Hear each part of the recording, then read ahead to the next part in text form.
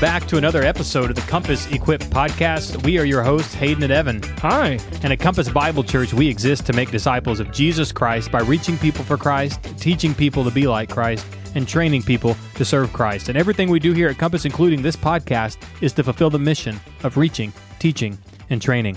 Well, we are at the end of another series. We ended one. Did you even know that, Compass? We didn't announce it, but it is still true all the same. Kingdom Happiness is now behind us, and we finished. It is finished. It is done. It is done, and we have ended it with a final sermon entitled "Happy Are the Peacemakers" from Matthew 5:10-12, which says, "That's all right. That's incorrect. It's persecuted."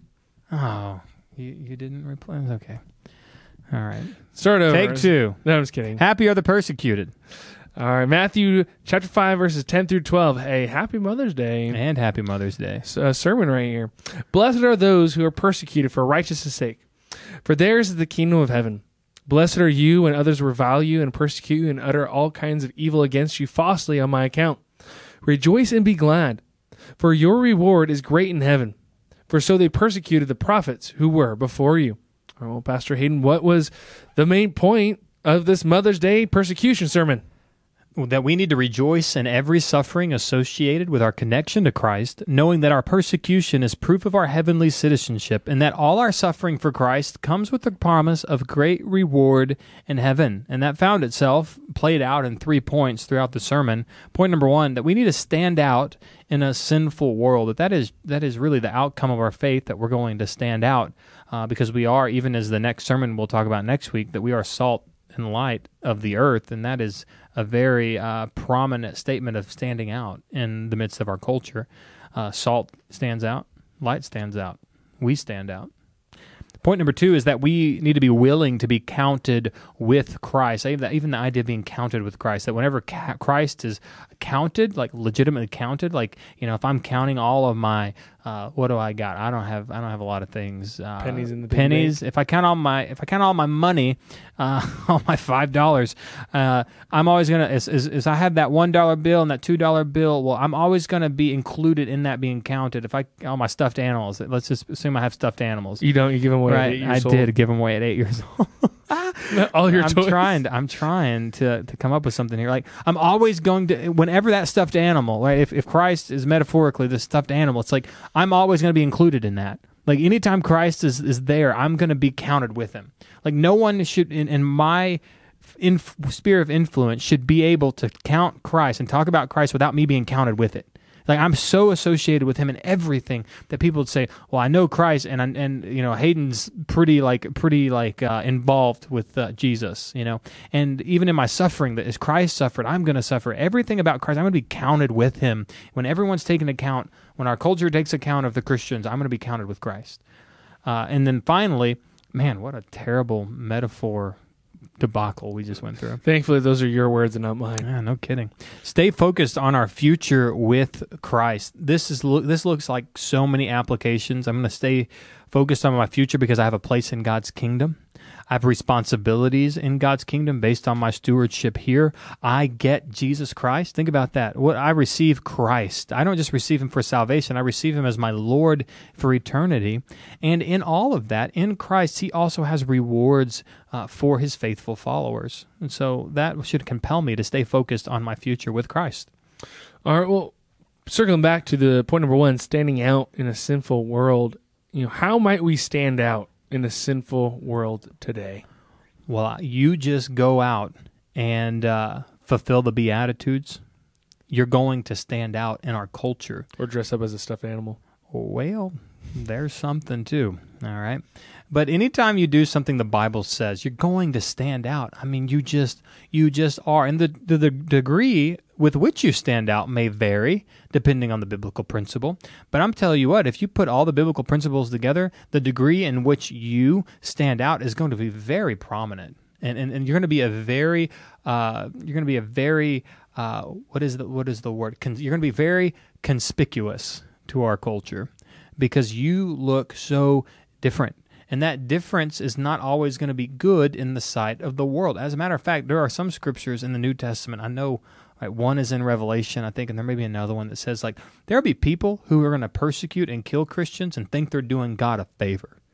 It's like, Like, I mean, what do I say about that? Like, that's what Paul was thinking. Yeah, absolutely. Paul said, I'm doing God a favor by getting rid of these You're people. welcome, God. Yeah, and it's like, okay, you stand out in the sinful world, it's not always going to, most of the time, it's not going to include a positive reception from people. All right, well, and point number 2 being... Well, I guess I was very broad, but... You want to be more specific? I want to be more specific. How might we stand out in the sinful world today? Okay, you do this. You go share the gospel with people because you know at least the Bible tells you to do that much. Go to somebody and tell them that Jesus came to save them from their sin and that we are separated from God and Christ is the only way that we can be redeemed and made righteous to be in the kingdom of heaven forever. You go, just do that one thing. You will stand out like a sore thumb. And you're going to find that to one group of people we're a fragrance of life to life, and the other one we're a fragrance of death to death, as Paul says to the Corinthians. And something else you mentioned is, especially where we live in our culture, the Bible is smiled upon. People like going to church. At least, and people say thank you for planting a church, and they're excited that we're here. Yeah, but you mentioned as soon as you start holding people accountable, well, that's where the fun begins. Absolutely. People here are friendly with the Bible, and they're, in a real way, not exclusively, but in a real way, they're friendly with the Bible because the Bible has created an environment and a culture that they enjoy. And what they really enjoy and what they're really for is the benefits that the Bible provides and not the person to whom the Bible directs our attention to. And so inasmuch as the Bible creates the place that they want, they like it. But that often doesn't include the very things that we ourselves struggle with.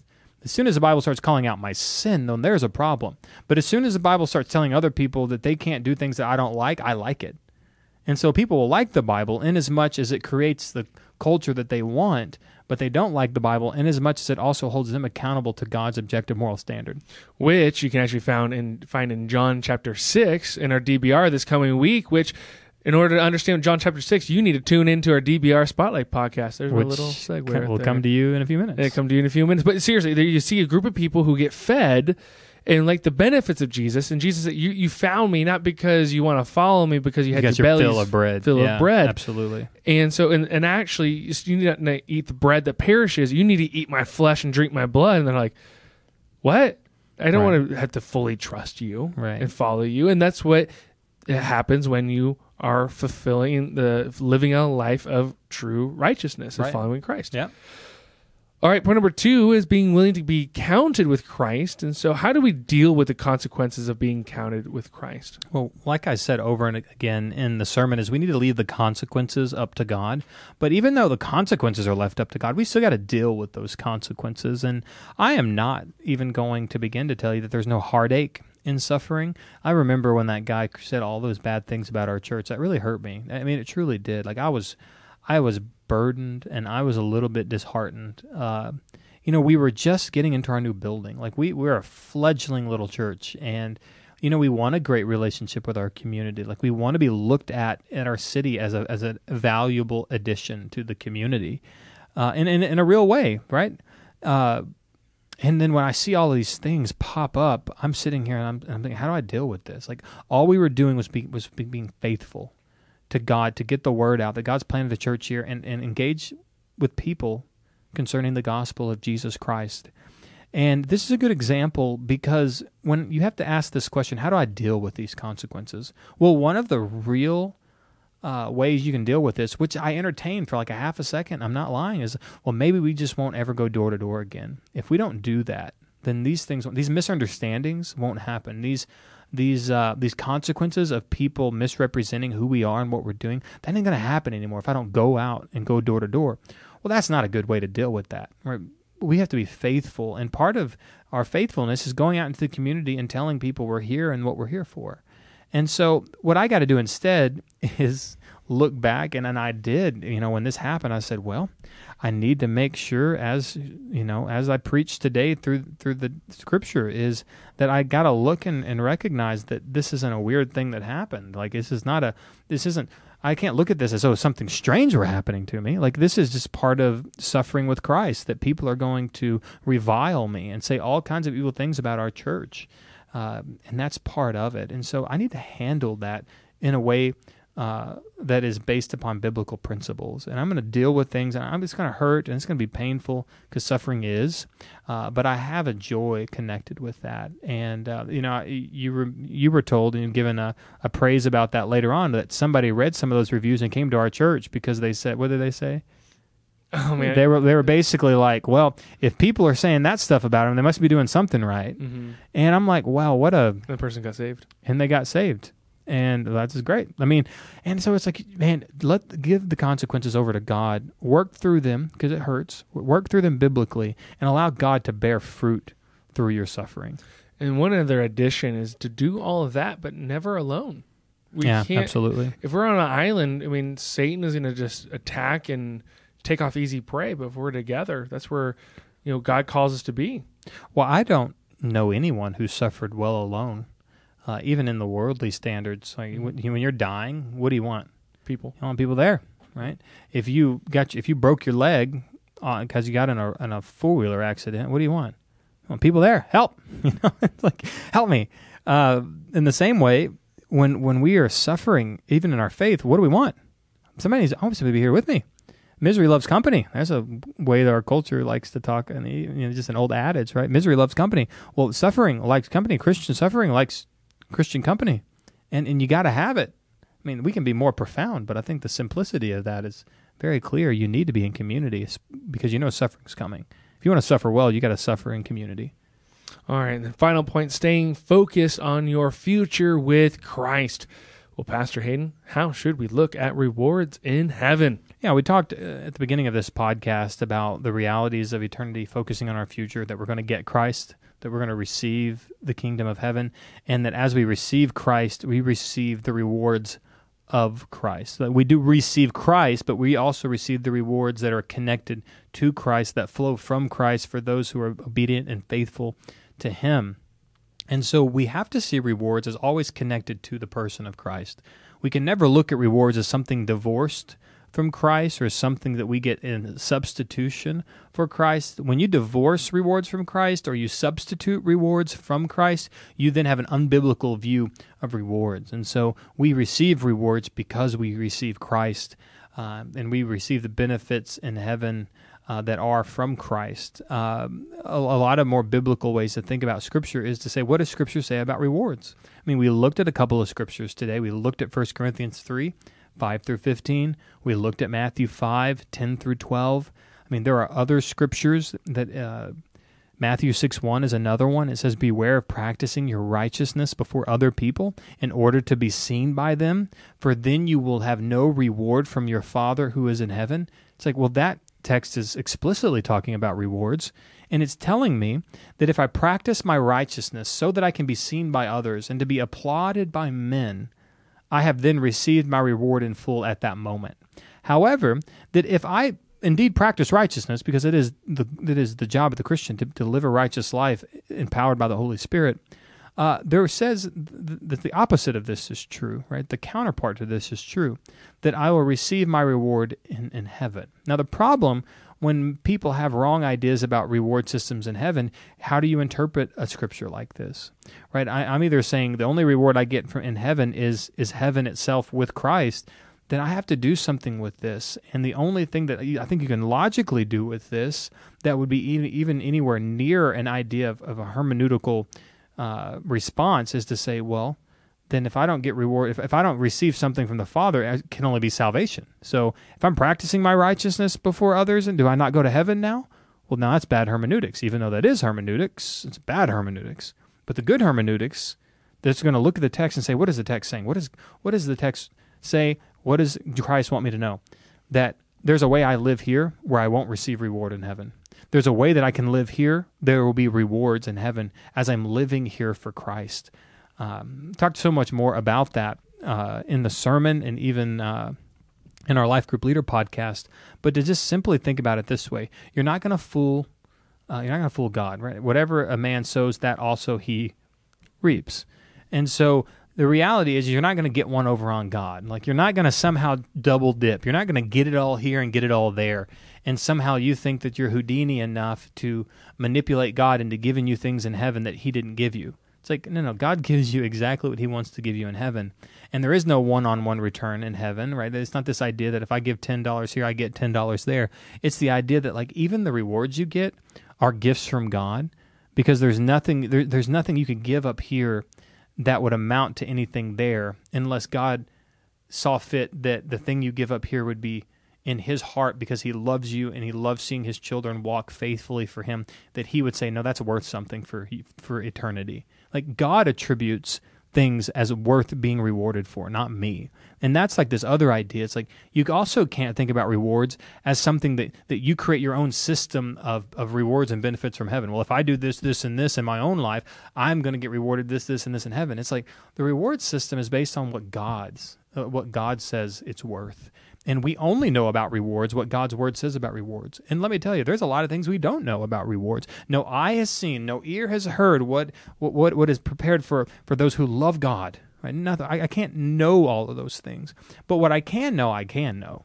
And what I do know is there are going to be rewards, and many of those rewards are genuinely attached to the faithfulness of us building on the foundation of Christ. Everyone on the foundation of Christ, whether they built foolishly or wisely, are going to receive eternity. They're going to receive heaven. But those who built on it faithfully with precious stones, gold and silver, there's going to be a real reward there. And we got to recognize that biblically.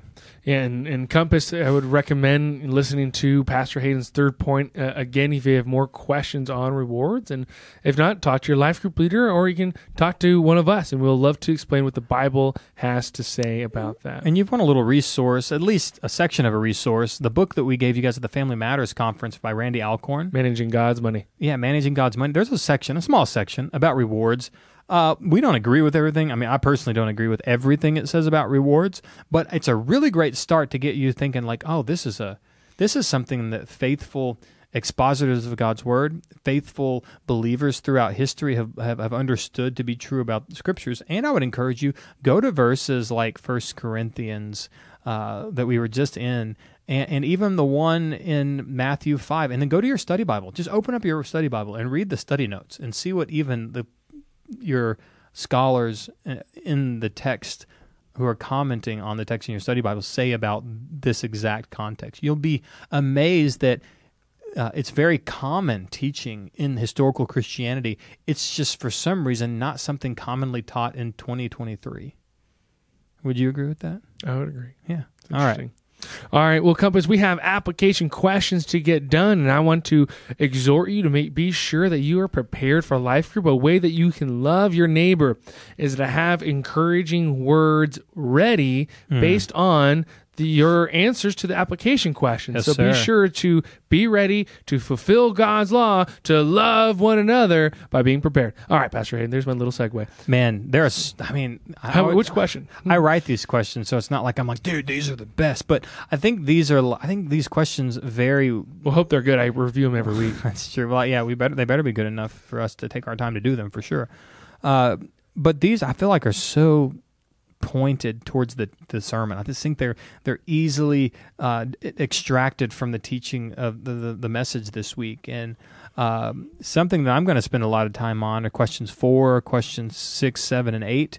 And not that there's other ones I wouldn't, but question 2 even, consider how the verses Philippians 1 and Philippians 2 exhorts us to stand out in a sinful world. And we ask, how is suffering and standing firm in Christ profitable for assurance of your faith and for proof of the world's coming condemnation outside of Christ? Well, that's really profitable. When you want to be assured about your faith, well, recognize, how does your faith align with Scripture? And then how does the world's, what they believe, actually line up with the Scripture's teaching on the coming condemnation of those who don't trust in Christ? It's like, that's exactly how my life looks. The Bible matches my experience. Well, when your Bible is matching your experience, that's a good thing, because that means most likely you're living faithfully.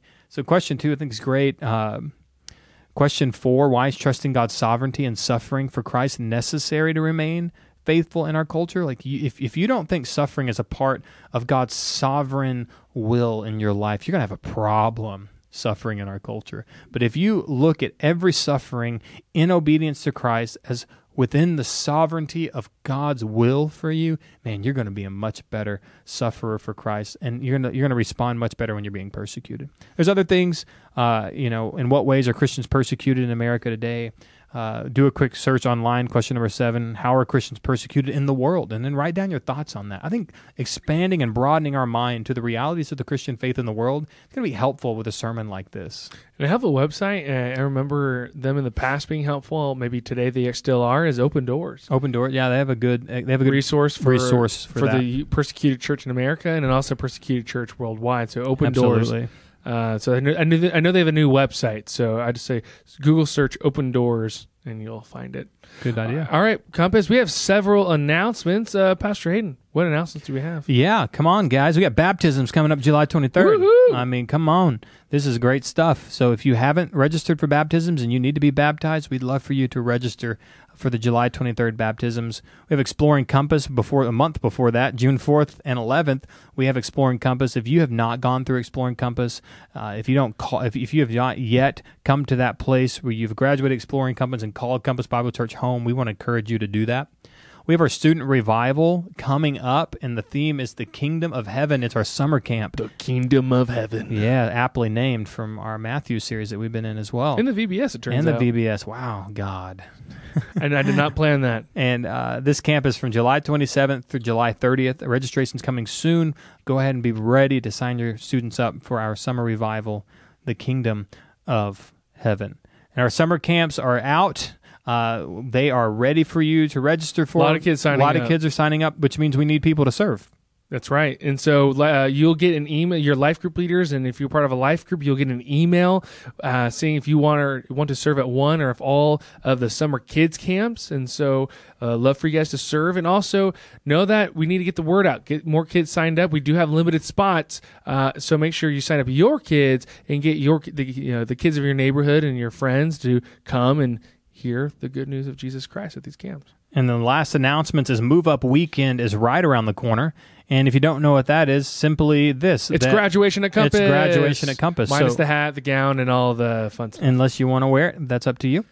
So all of the 5th graders are graduating to student ministry. That's right. All of the 12th graders are graduating to the college-age life group, and all of those who have aged out of the college-age life group, which means anybody who turned 24, will then graduate into the life group pool for adults. And so that's what Move Up Weekend is, and it's happening on the week of June 4th through the 7th. So June 4th, June 6th, and June 7th, everyone will move up within one of those days. So be ready. We are excited when God is growing our church and maturing our church through age and faith. That's right. So that's what Move Up Weekend is all about. And so be looking forward to those things, Compass. We're grateful for you guys. We look forward to seeing you guys next week. And we'll see you on the weekly DBR Spotlight podcast soon.